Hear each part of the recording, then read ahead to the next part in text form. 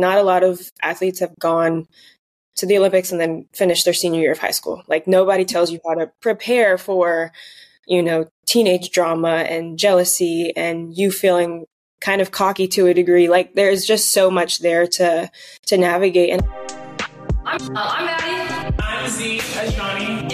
It girls. Maddie Brezowitz and Johnny Teeler. I'm Lit Girl. Podcast with a couple it girls. Yes, ma'am. I'm Lit Girl. Podcast with a couple it girls.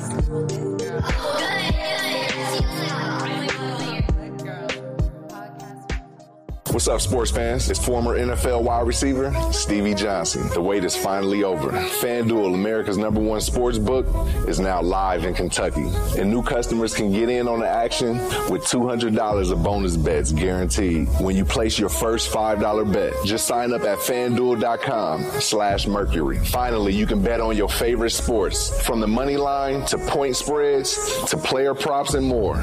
This means you'll be able to place all kinds of bets, even live bets. Say you just have a feeling your favorite wide receiver in college football is going to get loose in the final minutes. Go ahead and live bet for him to score on the next drive. I promise you won't regret it. So start betting now on the app that's safe, secure, and super easy to use. Don't miss your chance to win $200 of bonus bets, win or lose. Visit FanDuel.com/Mercury and make every moment more. Must be 21 and up and present in Kentucky.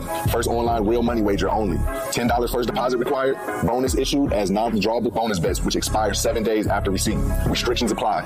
See terms at sportsbook.fanduel.com. Gambling problem? Call 1-800-GAMBLER. All right, guys, I got a hoodie on today, and it's because fresh ball fall is officially upon us, and it's time to get in the spirit. Guys, go out and get your Manscaped kit with using the It Girls code, ItGirls20 for 20% off and free shipping. And guys, get those balls looking nice for fall. It's getting real cold out. You want to stay cozy, but use Manscaped to get yourself right. For all those women or men in your life, and use our code to get 20% off at checkout. What's up, everybody, and welcome back to another episode of the It Girls podcast, where we're telling the stories of winning women. And guys, I'm so excited. We get the awesome privilege to talk to this awesome woman, and she's hopefully a proud Wildcat of the University of Kentucky. She's an Olympic gold medalist, a world champion, a world record holder. Miss City McLaughlin-Levrone, we are so excited to have you here. How are you doing, Sid? I am great. Thanks for having me, guys. I'm excited to be here. Sid, it's so funny because Z and I were talking before the show, and we're like, we think you're only a year or two older than us, right? What year did you graduate high school? 2017. Yeah, 2 years older. Okay. And I think that, so you must have left Kentucky the year before we came, I think, right? I was just there for the 2018 season, and then, I left. Yeah, awesome. Well, we have some mutual connections. Like, we know Carly Hinkle, who was obviously in your wedding. Carly's great. She was really good friends with some of our teammates. So we had like all these mutual connections. We're like, we just got to make this happen somehow. So thank you so much. This will be a good episode. Absolutely. That's awesome. Well, Sid, we were like talking before we got on here, and Maddie was like, should we like make her do an elevator pitch? Like everyone kind of knows things about her. And I was like, well, that's the point of this. Like, people think they know who you are and what you're about, but we want you to share that. And so in your like shortest 2-minute version, like, who are you? What are you about? What's going on with you? Oh, snap. Okay. I think people who do know sports or, know Kentucky know that I ran track. I grew up in New Jersey, one of 4 children. My parents ran track. My dad made it to the Olympic trials in, I think, 88 and almost made the team. Track's run in my family my whole life. And that's just kind of always been my go-to. I did a whole bunch of sports. I knew I wanted to be some sort of professional athlete. And I think for me, the reason I stuck with track is just that freedom that I felt between the start and finish line. I felt like no one could tell me anything. And that freedom kind of, it invigorated me. And growing up, I grew up in a Christian household, raised under Christian values. That's like the number one thing in my life, but it didn't become serious until COVID. And I think that for me is when track and my faith just collided, and God took my career and kind of started soaring with it. And I think that's what's resulted in world records and Olympic medals and all the things. I can't take credit for it, but I'm excited to see where the journey goes. I feel like a rookie and a vet at the same time, and I'm just excited to see what these next couple of years bring. So, That was a good pitch. That's it. You already said more than some people. Most people are like, I have a dog named Sally. I live in Denver, whatever. So that was awesome. So it's something that stuck out to me in the elevator pitch you just gave was that you really grew in your faith during COVID. Yeah. And I relate to that at such a deep level. I think that there was a lot of bad that came out of COVID, we know.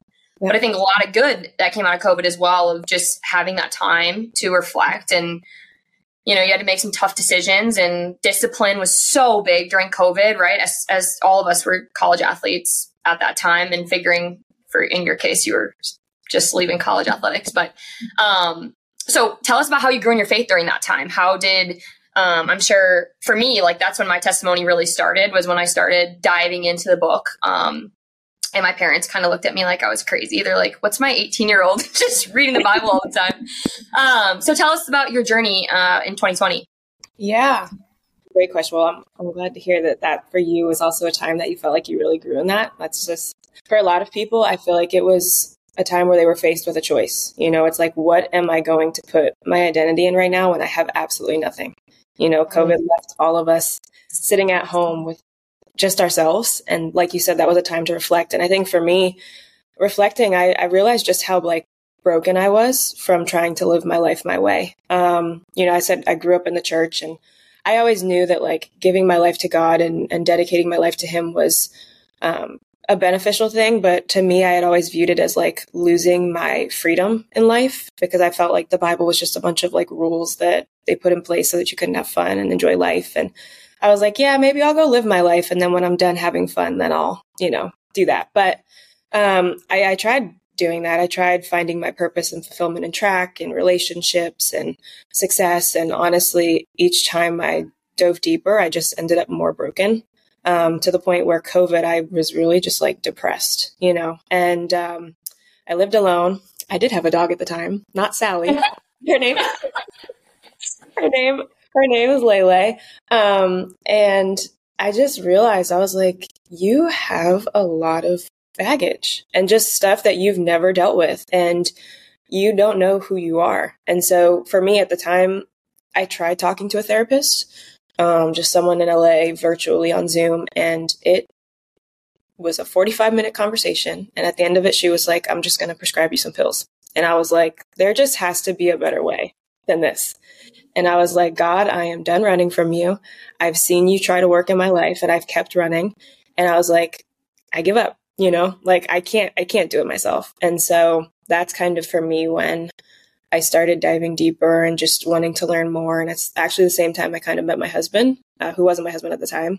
And he actually kind of helped disciple me, which was insane.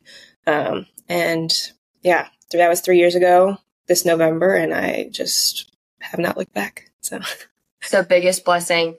You know, I think a lot of people watched that video of the Oklahoma softball team after, I don't know if you saw it, but one of the girls specifically said that. She's like, we are undefeated. We won all these national championships. And I think she said something along the lines of like, after I won the national championship, I still felt so empty and unfulfilled. And then when she put her heart in Jesus and started finding what truly matters and her identity in Jesus, it really changed everything. And I think that kind of goes to your point as well. Absolutely. That's so true. And another thing that you said that we've been talking about in church has been like freedom, not freedom to, but freedom from, like freedom from your sin and from having to deal with all those things that's found in Christ. And I think that's really awesome. The confusion with our generation of what freedom really means. And so that's really cool. With that, I think it's been kind of interesting, your life, like weirdly enough, it feels like we've kind of seen you grow up, and a lot of people have seen you since you were 15, 16, grow and grow and grow. And you were in the Olympics when you were 16 years old. And so how did you handle that, so to speak, fame at such a young age? Like you came to campus at UK, you're bigger than any basketball, any football crew. Everyone knows who you are. Like, what did that look like for a 17, 18-year-old?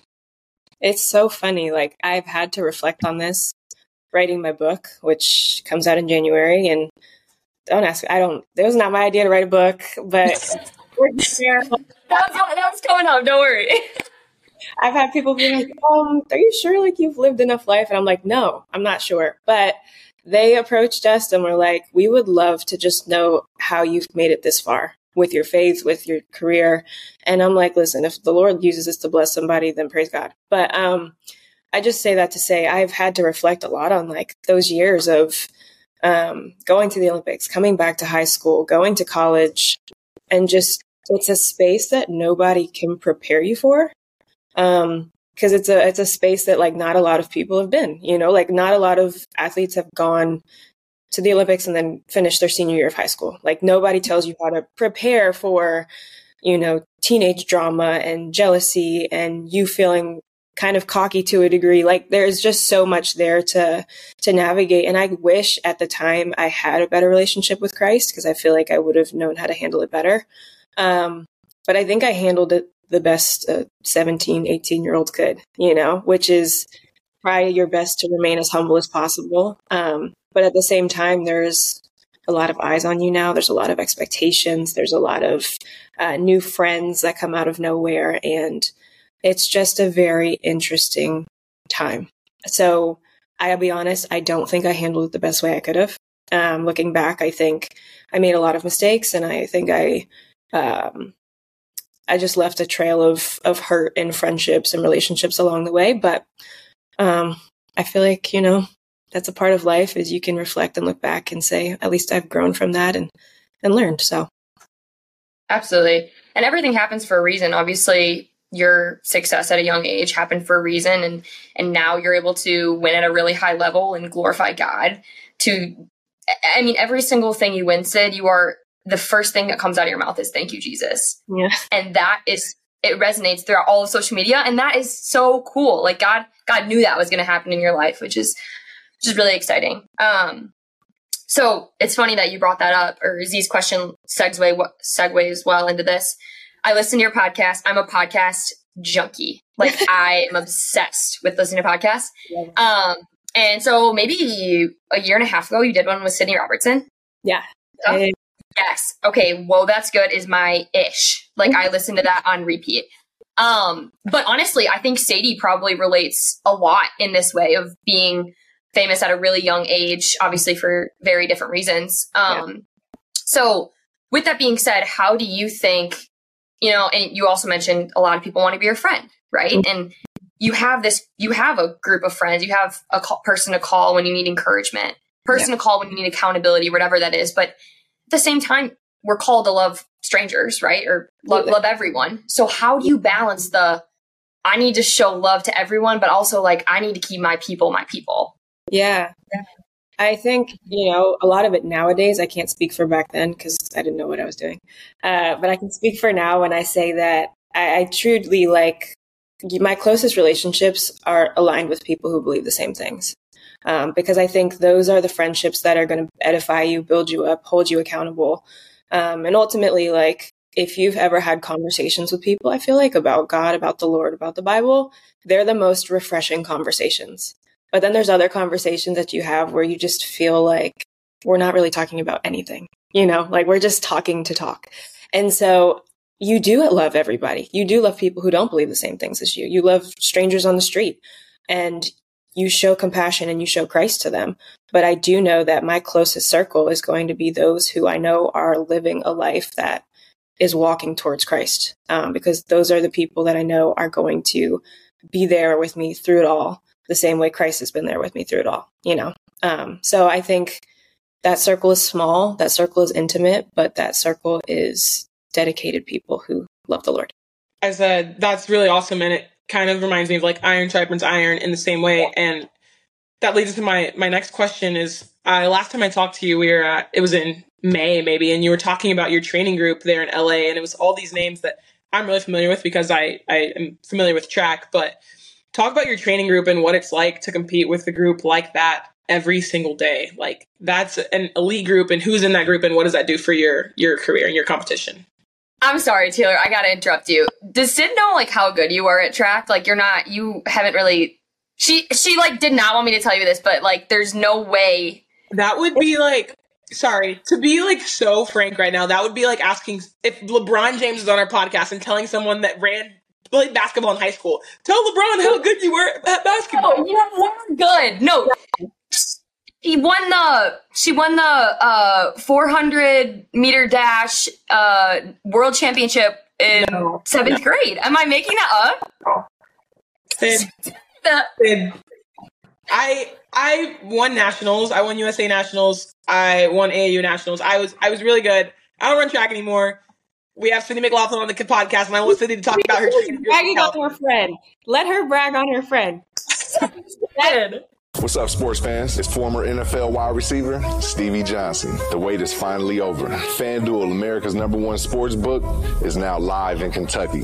And new customers can get in on the action with $200 of bonus bets guaranteed when you place your first $5 bet. Just sign up at FanDuel.com/Mercury. Finally, you can bet on your favorite sports, from the money line to point spreads to player props and more. You'll be able to place all kinds of bets. And the bigger the underdog, the bigger your potential winnings. Say you were to bet on your team to take down the #1 team in the country. You can even bet on the game to be decided in 3 overtimes if you wanted to. Seems like it'll be worth it in my book. So start betting now on the app that's safe, secure, and super easy to use. Don't miss your chance to win $200 of bonus bets, win or lose. Visit FanDuel.com/Mercury and make every moment more. Must be 21 and up and present in Kentucky. First online real money wager only. $10 first deposit required. Bonus issued as non-withdrawable bonus bets, which expire 7 days after receipt. Restrictions apply. See terms at sportsbook.fanduel.com. Gambling problem? Call 1-800-GAMBLER. Listen, AAU is my jam, okay? Yeah. We love that. Oh my gosh. You're killing it in a completely different sport now, so, I mean. Totally. You gotta brag on it. Our group is, we have a great group.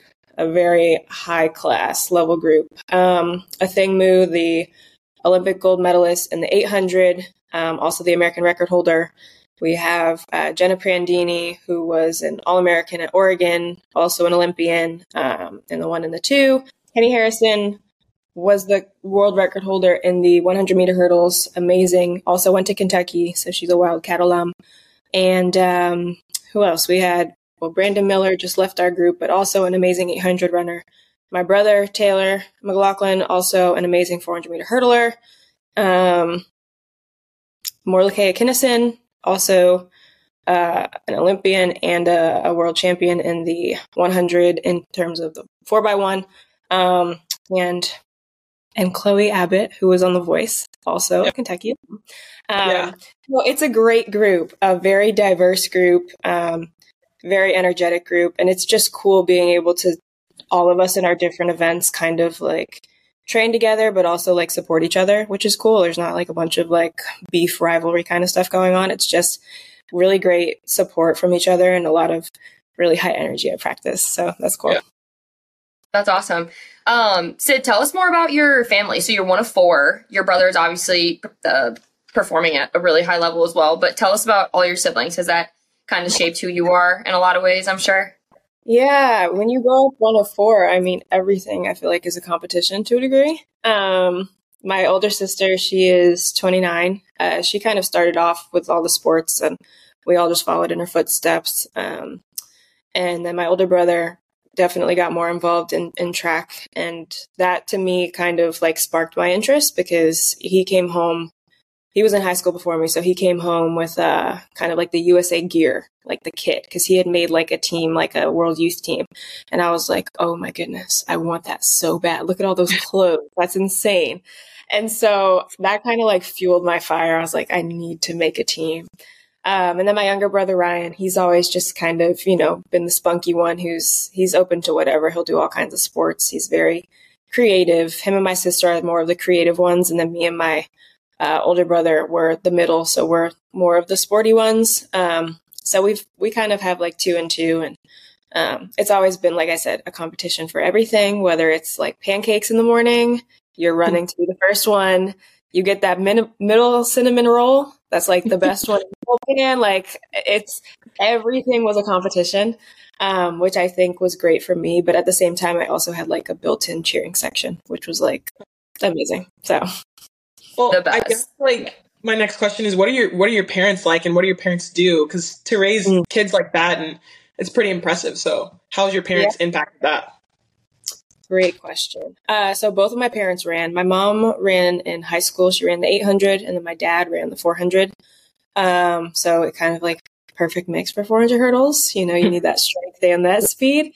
But yeah, they both are track and field lovers at heart, and they just did an amazing job, I feel like, because of a lot of the values and morals that my family had growing up, kind of fostering and building my career out and protecting their child. Like, that's something I think a lot of people don't really consider, especially in an individual sport like track. Is there's so many things you have to figure out for yourself, especially going pro in terms of, talking to shoe companies, talking to agents, figuring out, where you're going to live, how you're going to train. I'm not on a college campus, so I have to figure out everything, and I think my parents, my dad works more like in the IT space, but he's always been good at talking to people and negotiating. And my mom has always been good with the numbers. So in terms of accounting and my business, like, it's just kind of a perfect team for making things work. So that's awesome. Yeah, that's awesome, Sid. And, go ahead, Z. No, go ahead. Yep. Well, you just talked about all the things that come with being a professional, like choosing your agent and who you want to work for. And I'm sure when you came out of college, there were plenty of brands and companies that wanted to represent you. And I'm just curious, like, what about New Balance? You have your New Balance hat on. What about them stood out? What about their message to you stayed with you enough where you've been with them for years now? Man, that was a very interesting time in life. At the time I just turned 19 years old, and I'm now sitting in front of all these shoe companies with them offering me money, offering me endorsements. And I'm just like excited for all the free stuff, right? Like, in my mind, I'm not thinking about the long-term partnership, who's going to be the best for X, Y, and Z. But that's why I think like your support system is so important, because I had parents who kept me grounded and kept me focused on the main thing. And so, without naming like other companies, a lot of them were trying to sell me a dream of, you can be the next X, Y, and Z. I felt like New Balance wanted to help me be the first Sydney, be the first me. And how can we do that? How can we build your brand? How can we partner with you in what you want to do? And they've always been there for me, since high school, and giving my team free uniforms and, inviting us places. And I knew that this was going to be a family partnership for the long run, in terms of whether I'm winning or losing, they're still going to be there.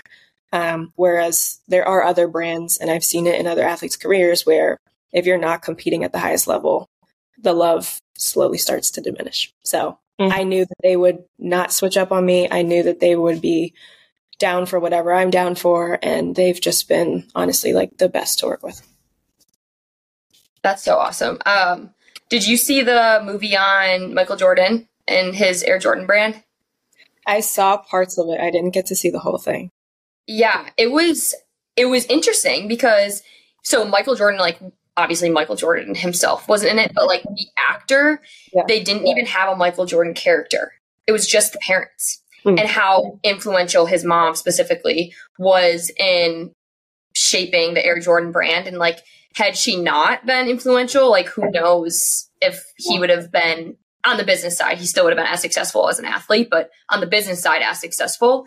So I think you're right on. If you didn't have the same support system that you had, you just wouldn't know with the business side where things end up.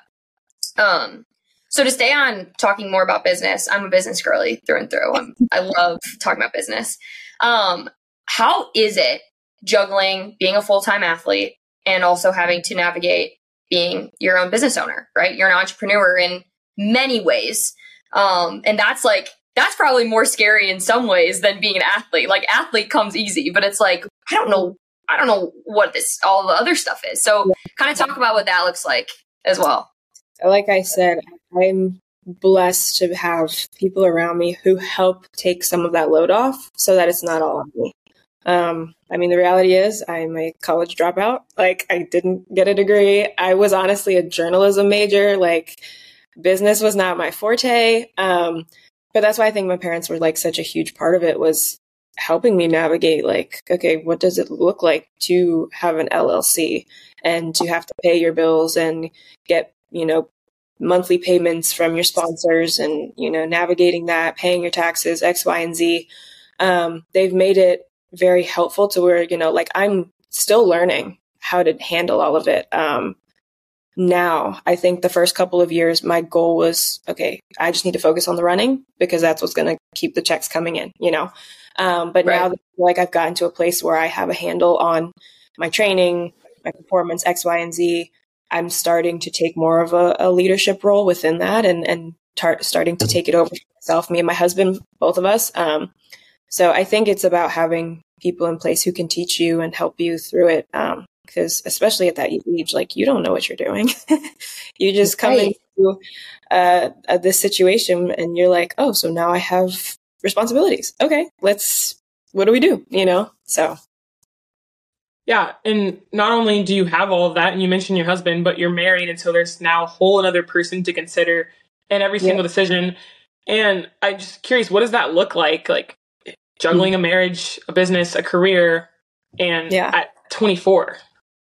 I think being married so young, like to the right person, which I will add is a huge part of it, has been the biggest blessing, honestly, because my husband is so involved in all of this, even though he has his own things going on. He's just been such a voice of advocating for me to be more involved, more, more vocal.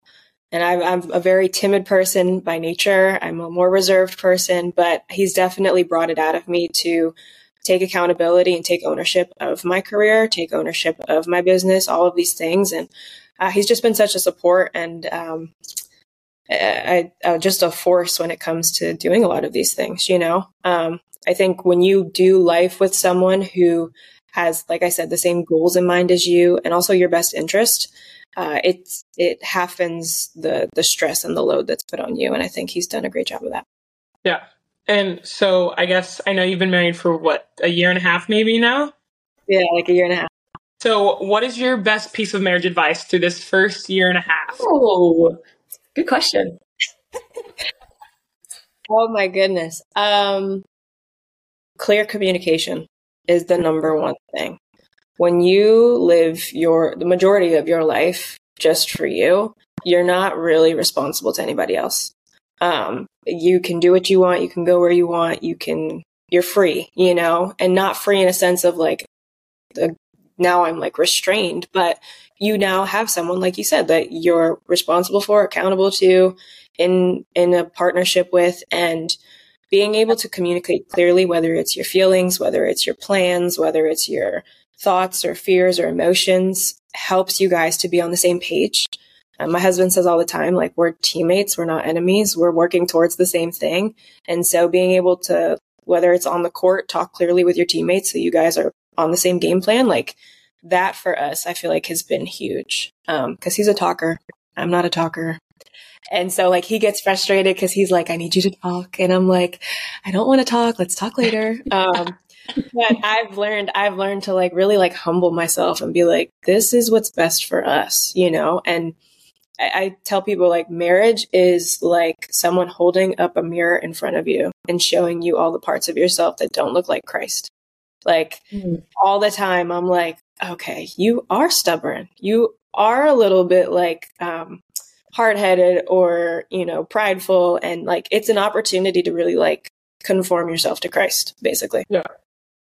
That's so good. I'm going to write that analogy down and think about that when I'm being a bad girlfriend.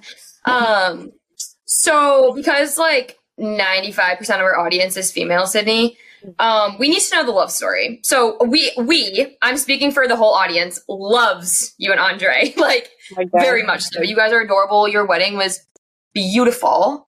Was it raining? It was pouring. There was tornado warning outside.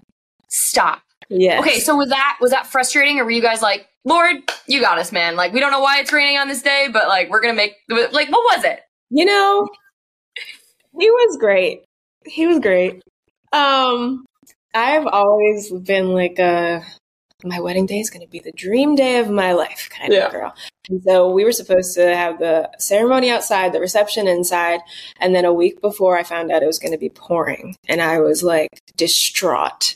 And I was like, Andre, it's ruined. Everything is ruined.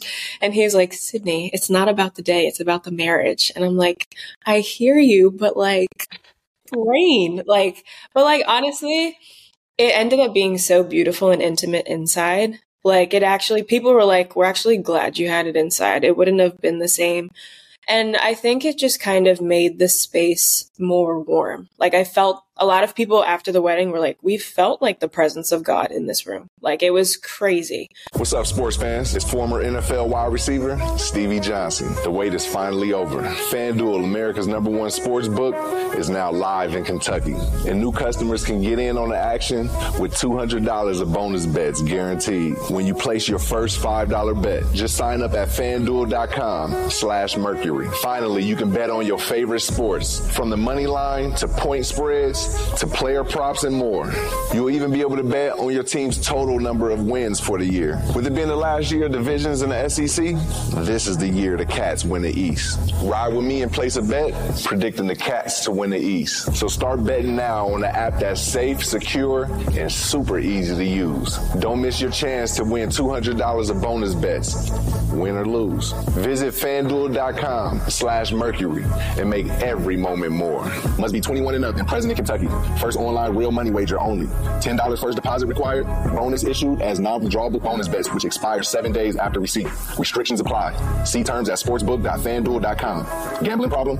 Call 1-800-GAMBLER. And looking back, I'm like, it was just one of those opportunities to be like, God, I trust you. Like, I don't have control. I'm not in control, and I'm okay with that. And I'm going to cherish this moment. And like Andre said, cherish the marriage, not the day. And yeah, it was amazing. So. Oh, so special. Oh, so special. I love it. I'm the same way. I think we had a teammate that we played with in college who had her wedding day planned out since like she walked on campus. Like she has like she just got engaged. So we're like, Mads, we can't wait to see what your wedding's going to look like. She just had it all planned out. Okay, Sid, so tell us the love story. How did you guys meet? How did your relationship evolve? And then tell us the engagement story too. Those pictures were beautiful as well. Well, we met on Instagram. I was going to ask that earlier, but I didn't want to be like weird. Yes, no, like, okay, so we had a mutual friend who I went to high school with, and then he went to college with her. So I guess he had like messaged her like months before, like, is Sydney single? Is she interested? And basically my friend just like never put us on. And so he took matters into his own hands, and he followed me. And so like, I remember looking at his page and being like, okay, like this checks out. But I was like, let me confirm with my friend. So I hit her up and I'm like, okay, just tell me what's wrong with him. Cause there has to be something. Like, just tell me the flaw. And she was like, this is the same friend who never put us on. And she's like, I really don't have anything to say. Like, there's nothing bad. Like, he was focused on football, focused on school, focused on his family and his faith. And I'm like, sounds too good to be true. Yeah. But I was like, I'll follow him back. And he didn't say anything for like 2 or 3 weeks. And I was like, that's crazy. I was like, this is like a waste of a follow. And then I posted a picture one day and the caption was like a song title. It was like, attention. And he DMs me the picture and he's like, well, you have my attention. How do I get yours? And I'm like, okay. Not to be too direct. Oh my gosh. Not direct at all. And from there, I mean, we started like texting and stuff. The first couple like weeks really were just like trying to get to know each other, know about each other's families, faith. And yeah, we talked like just as friends, I think, for maybe like 2 months before we like really started dating. Cause he was like, he made it intentional. He was like, I want to be your friend first. I want to know you. And so during that time, this was still COVID. Like, this was 2020 COVID, like September, October, November. He's like, yeah, I have to come to LA for a business meeting. So maybe I'll see you. And I'm like, during COVID, bro, there's no business meetings happening. So he comes out here, we go to dinner, and yeah, I could tell. Like, I was like, I remember like the fourth day we ever like really talked, I was like, I think this is going to be my husband. I don't know what's telling me that. I don't know how to confirm it for sure, but I really think like this is my husband. And we started dating after like 2 months of being friends. We dated long distance. He would fly out like once a month to see me. I would fly there when I could because I was training at the time for the Olympics, and we dated for about 8 months before we got engaged. Which for a lot of people is like, that's not enough time, but like we knew very quickly. And, yeah, the engagement was during my like birthday party after the Olympics in Arizona.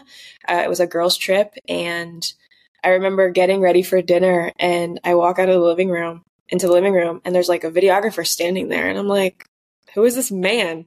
My friends are like, oh, well, like we know you have a YouTube channel and your videos suck, so we're gonna make a video. And I'm like, girl, horrible cover. I knew at that moment, I was like, yeah, I'm getting engaged today. But I was like, yeah, just play it off. And so we drive there, and the videographer is literally sitting next to me in the car, like asking me questions. I'm like, in my head, I'm like, I'm literally driving to my engagement right now. I'm like, what is happening? This is crazy. And I get there, we get out of the car, and like, someone at the restaurant like gives me like a card, and it's like, I'm sorry I couldn't be there to celebrate your birthday, but like I have a present for you out on the lawn. And he's just like standing there with like flowers, the candles. And I was like, Sydney, do not trip in these heels right now. It's not for this. Like that was the only thought in my mind. And then the rest, I kind of just like, my mind went blank. I can't even remember what happened. Blackout moment for the rest. That's like the funniest thing though, because, you know, like a lot of people haven't like an inkling as to when they're getting engaged. You can just kind of feel it, but you like want to be surprised, right? So you're just like, all your friends were probably so excited and they're like, oh my God, she has no idea. And you're like, girls, I know. And I'm freaking out. But also like to a degree, I'm like, I'm not crazy, but like I'm a detective. So like he had sent me a picture of him getting a haircut that day to try to like prove he was still in Maryland. I saved it to my phone, and then I look and I'm like, this is from a month ago, bro. Like this is not. So I knew. Oh, he tried. I like laugh about it to this day. To this day, I'm like, you really did try. Like, and he's like, yeah, I should have done this and this different. I'm like, it was still beautiful. So like, beautiful.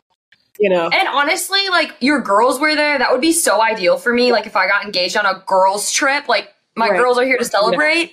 It's so fun. Exactly. Wow. Oh, that's awesome. I was going to ask if you'd met him on Instagram, but I didn't want to be the one to ask, and I'm glad you did. So yes. Well, that's how we date. Sorry, go ahead. I said that's how we date nowadays. That's yeah. Seriously. 2023. I also like have like a rebuttal to something you said. You said earlier that you're not like, you said you're pretty serious and like reserved, and not that I don't think you are, but I remember like I think you have a really funny sense of humor. And I remember when you got to Kentucky, you had on this like jersey and headband and this like yellow duck video, and you were like backing down the duck and dunking, and I'm like, dude, this is so funny. Do you remember this video that I'm talking about? I do. Do you not agree that you're a funny person? No, I didn't say I wasn't funny. Okay. I'm just okay. I do think I'm like, when you get to know me, you're like, oh, she's like legit a comedian. But it takes a while to kind of get comfortable with people to where I can like show that side. You know what I'm saying? Fair enough. I'm more reserved if you don't know me. People are like, oh, she looks kind of mean. But once you really know me, it's like, oh, snap. Okay, she can't be serious. So, fair enough. Yeah. I love that. Yeah. I love that. Z and I always say like, I don't think I'm funny at all. Like I lead with that. Like I don't want people to get a misconception, but Z is like super funny, but I'm like the really loud one, and Taylor's like a little bit more, you're more reserved than me, which doesn't say a lot, but she's funny. I'm not. That was, don't know how we go about that. Check this. Love it. Well, did you I guess we'll bring it up now. You're writing a book. You wrote a book, and it's been really exciting for you, I'm sure. But one of the things you posted on your Instagram when you kind of advertised the book is that it deals with like a lot of you dealing with perfection and anxiety. And so when they approached you to write this book, how did you decide that's the route that you wanted to take in writing this? Yeah, well, when they asked me to like kind of tell my story of coming to faith, that has been the theme, I feel like, of my life. Just living in constant fear of everything, whether it be results, people, the future. And so in writing the book, I really did have to reflect on why I was just so fearful of everything. And I think that fear came from wanting everything to go my way and to be perfect. And like you said, being, not learning to basically like appreciate the freedom in which Christ has given you to be free from certain things. For me, it was that freedom of fear, that freedom of being a perfectionist and having to be in control all the time, and learning to be able to put things in God's hands and trust that his will is better and above mine. It kind of just happened that was the theme of my life as I started writing the book. And I was like, wow, like you really were scared of everything. And it's just been crazy to kind of just see how the Lord has shaped and changed and helped me grow over these past couple years through that journey. So it's been cool. And I feel like the book is a great reflection of that. Yeah. And I know I'll ask this for Maddie because I know she wants to write a book someday, but like, what does that process look like? What goes into writing a book? How long did it take you? Yeah, they approached us right after Tokyo. So that was 2021. And we started the process. I knew like I love to write. I love poetry. I love writing my own things, but there's something crazy about having to write about your own life where I was like, I don't even know where to start. And so I knew I needed help, and I knew I needed a ghostwriter to help me get my thoughts down on paper. And, I could go back and change things into my own words, but just having a rough draft. So I actually ended up working with 2 ghostwriters, and that was over the span of about a year and a half, just kind of getting through all of that and getting a manuscript down on paper. For some people, it's quicker if they're great at writing and they know what they want to write. But for me, with schedule, with everything going on, I was like, I'm going to need help and it's going to take time. So like weekly, I would meet with them. We would do interviews, talk through things, plan things out. And so, yeah, it took a very long time. But once we got the first manuscript down, it was really just kind of like editing through, changing things, adding scripture. I'm still so new to this. I'm like, we have to go on a book tour now and all these things. Like, I never imagined at this point in life, just like doing all of this. So it has been very brand new. But it's also been very rewarding, just kind of seeing all of it come together. But I'm curious, what is your book going to be about? No, I have no idea. Like you said that you like don't know, or you don't know how like you're old enough to live, or like you haven't lived long enough to write a book. I feel the same way, but I just kind of feel called. Yeah. I just kind of feel like it's been on my heart since I was like in high school probably. So I don't know what it's going to be, but hopefully it will be impactful, Yeah. I love that.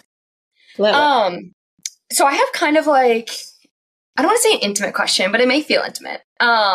It's a question I asked. Johnny and I went to Europe in March, and if you can like picture the scene, we were in Barcelona, and we were on top of the city basically, and we were just with like some charcuterie, and we were just having a really deep conversation about our faith. And I don't know why, but this question is like my favorite question now to ask people. So, and I was looking it up because I always forget the fruits of the Spirit. I can never remember all of them. But when you think about the fruits of the Spirit, I think that it's really hard to, of course, we would all like to have all of them every day, right? But that's not always possible because we're human and we're sinners. Yeah. With that being said, what is one fruit of the Spirit that you think you really exemplify when someone meets you? They're like, oh, Sid really exemplifies this fruit of the Spirit. And then what's one that you feel like I really struggle with whether it be like peace or, self-control or whatever it is. And just kind of touch on that a little bit. I would say one that I truly want to continue to grow in is just patience. I feel like my patience, and I believe that's a fruit of the spirit. Yeah, it is. I know I had to look it up. So no, read it if you want.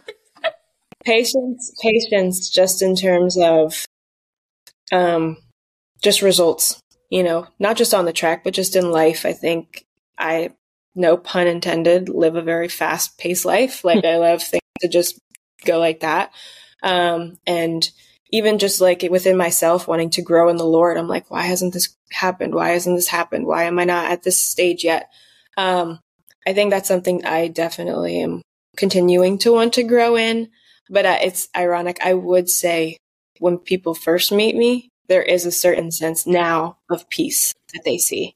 If you would have met me 3 or 4 years ago, I don't know what you would have seen. There would have been no fruit of the spirit, to be honest, because I didn't. But I do think and I've talked to people that knew me before and now, and they're like, there's just a sense of peace about you. And I'm like, that's just Christ. That's not me. That's the Holy Spirit in my life, just truly letting me be at peace about what's taking place. But I love that there is a visible, part that people can actually see the change that's taken place in my life, which is really cool. Totally.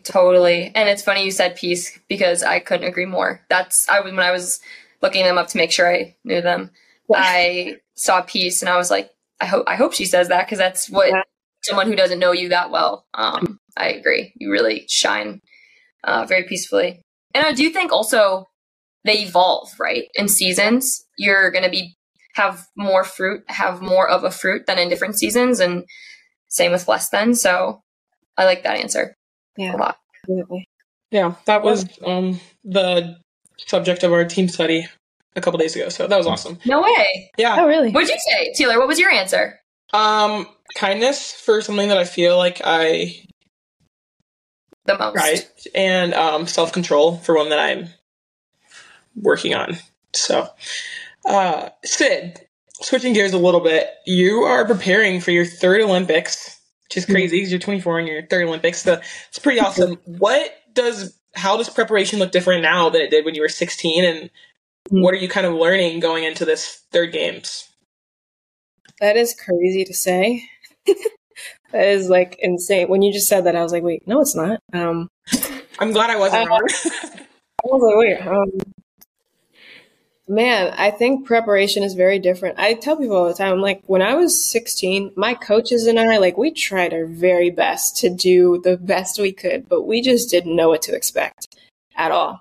And from there, I'm so grateful for that experience, even though I didn't compete to the best that I could have, just because you do know what it's like, because the Olympics is intense and insane at the same time. I don't think I have yet to have a normal Olympics. And what I mean by that is Rio, a lot of people didn't come, first of all, because of Zika. And then also just the stadium wasn't full, because, people couldn't afford tickets.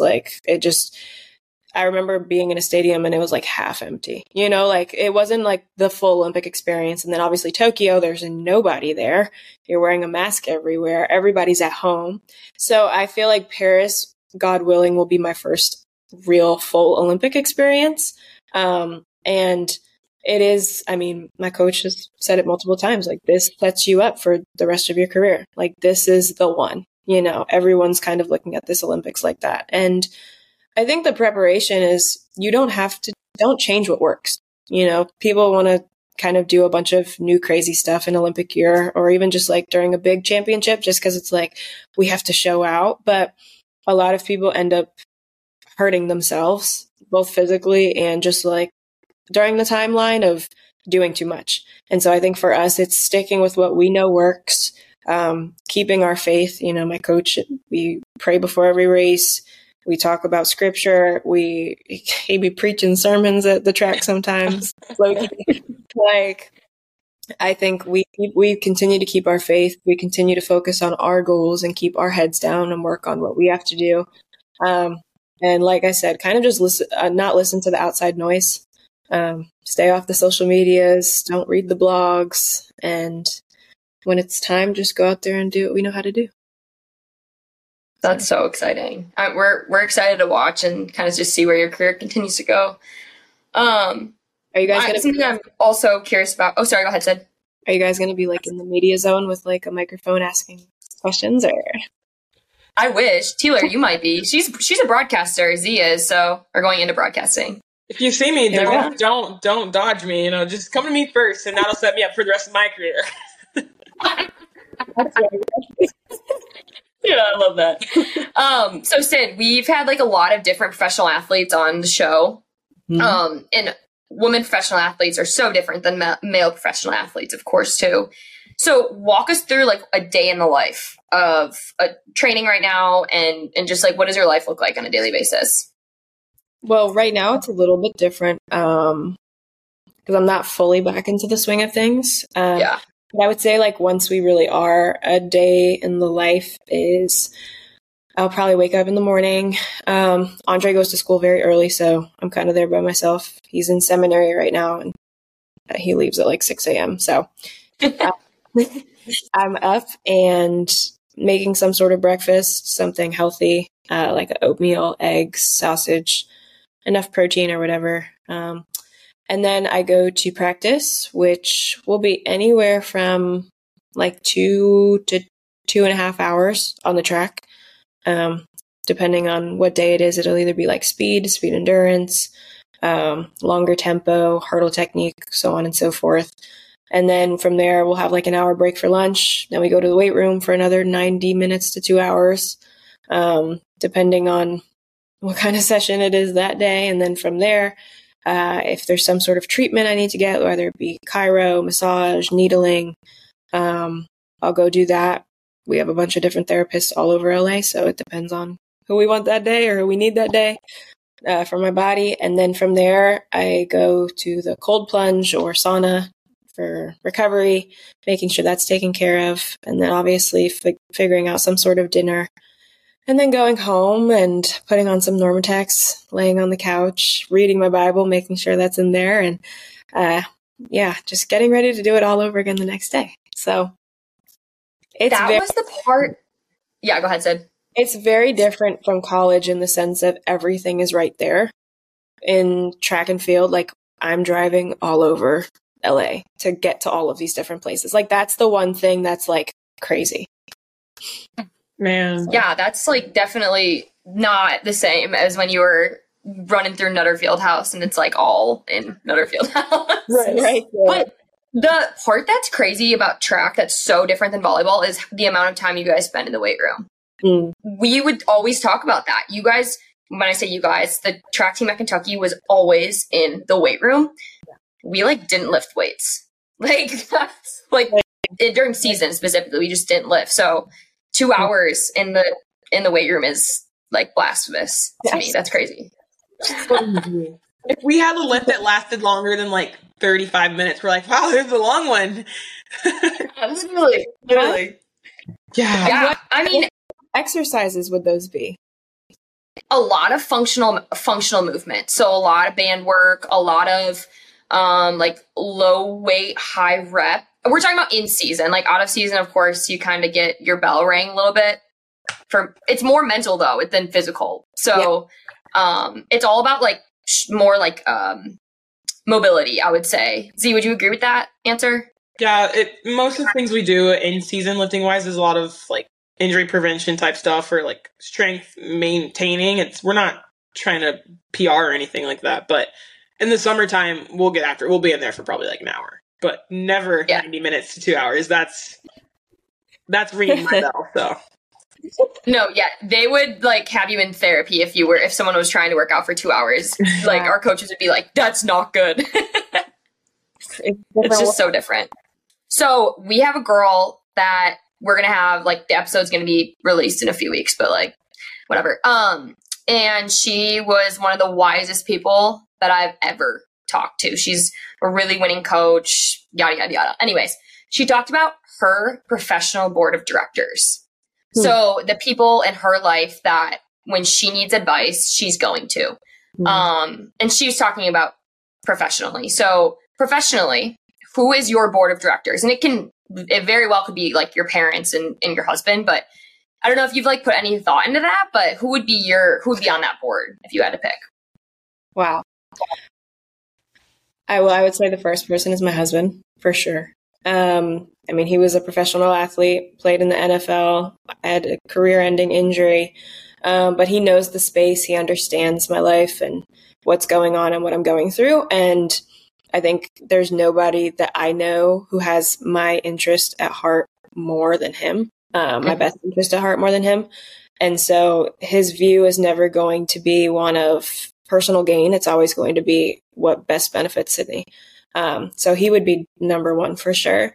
I would say definitely my parents conjoined. I think they're second on there in terms of having my best interest at heart and seeing me through this whole process. Very wise in terms of just how things can be done in a way that is morally, up to standard, I think is a huge part of it. And then from there, I would have my coach and his wife. So Bobby Kersey and then Jackie Joyner-Kersey. Two of, I think, the most influential, wisest people, not just in track, but just in life in terms of how much they care and love people and helping people and doing things that leave an impact far beyond their time in sports. And Jackie is such a gem. If you ever get the chance to meet Jackie, you're going to be blessed beyond measure because she is just like America's sweetheart. I truly can't get over just how amazing of an athlete she was, but also just a person who just invests in people. And I think all of that wisdom from all of the years of life lived between everyone I named, I feel like you can't get better than that. We were talking to that same guest a couple days ago, and she mentioned the name Billie Jean King. And to me, like Jackie Joyner-Kersey holds that same weight. Like that's like legendary name, and that's someone you're around every day. Like that's such a blessing. So that's really awesome. Yeah. I have a question, and you can plead the fifth or whatever, but we've seen you tear up the track in the 400-meter hurdles. I'm just curious to know, like, are we going to see a 200-meter Sid, 100-meter Sid? What, like, are we going to see something different in the upcoming years? And if you could, what would you pick? If there was one event that you will probably never do, but you wish you could, what would you pick? Well, I feel like I'm going to plead the fifth on... Good choice. On most of it. But one event I miss doing most is long jump. I love the long jump. It's a good answer. It's a really good answer. Have you ever, I will be honest, I don't know as much about track as he does. Have you ever done the heptathlon? Nope, I'm good. Honestly, I was like, man, I have the world record holder right here to access. But I'm like, at the same time, it's just so taxing on the body in terms of all of those events. And if you haven't done it for most of your life, I just feel like that's a very hard space to just jump into. And so as much as I've been intrigued and my coach and I have like toyed with the idea, I'm just like, it would take, I feel like, too long to get where I need to be in some of the events. Some of them I feel like I could do great, but those throws, I'm just like, I don't know about that. Yeah. Right. So. Risk almost like, or the reward doesn't really outweigh the risk in that. Yeah. So we'll take the pleading the fifth as an indication for everyone to be watching out for Sydney McLaughlin-Levrone. Period. So I'll take that as that answer. Taylor, do you want to do the last and best question, or do you want me to do it? I mean, you got it. Okay. Sounds good. What'd you say? I already know what this question is. I love it. So you're preparing. Good. And you know what? I copied it from Whoa, That's Good. So you already probably got to ask two once. Yeah. So anyway, Sid, with that being said, for all our female listeners out there with maybe like two men that are dads, probably, what piece of advice would you give to all the winning women listening? I would give, and it's very countercultural, and it's going to sound very negative, but you can't do it by yourself.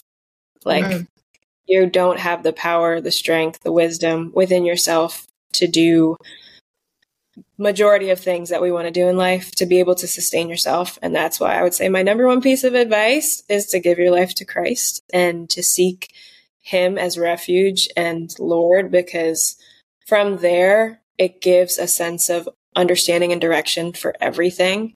And you realize that you are never meant to carry a lot of the weight that you carry. And it's actually not healthy. And from that starting point, he can put you on the path and direct you to all that he calls you to be, not what you want to be, but what's actually best according to his will. So I love it. Amen. Yeah. Amen. So this is Sid, thank you so much. This has been awesome. Thank you so much. Thank you guys. This has been fun. You guys make me want to try. What'd you say? You guys make me want to try volleyball. I haven't played. I've never played. Really? It's not big on the East Coast yet. It's not as big on the East Coast as it is. It's big in California. It's big in Texas, and then it's big in the Midwest. But like the East Coast are late adopters for sure. Yeah, we'll see. Well, we got to get you out to a game. Yeah, there you go. I'll hold you to that. Okay. Well, good luck tonight. Thank you so much. Yeah, all my listeners. Well, I guess this won't happen, but hopefully we win against Georgia by the time you guys listen to this. Woo! God willing. Lord willing. God willing. Please. Yeah. Yes. Sid, thank you so much. This has been a blessing. We will be sure to stay in touch. And we always tell our guests, if we're ever in the same city as you at the same time, we're grabbing dinner. Deal? Yeah, deal. I love it. All right. I love it. Thank you, Sid. Thanks, Sid. Thanks, guys.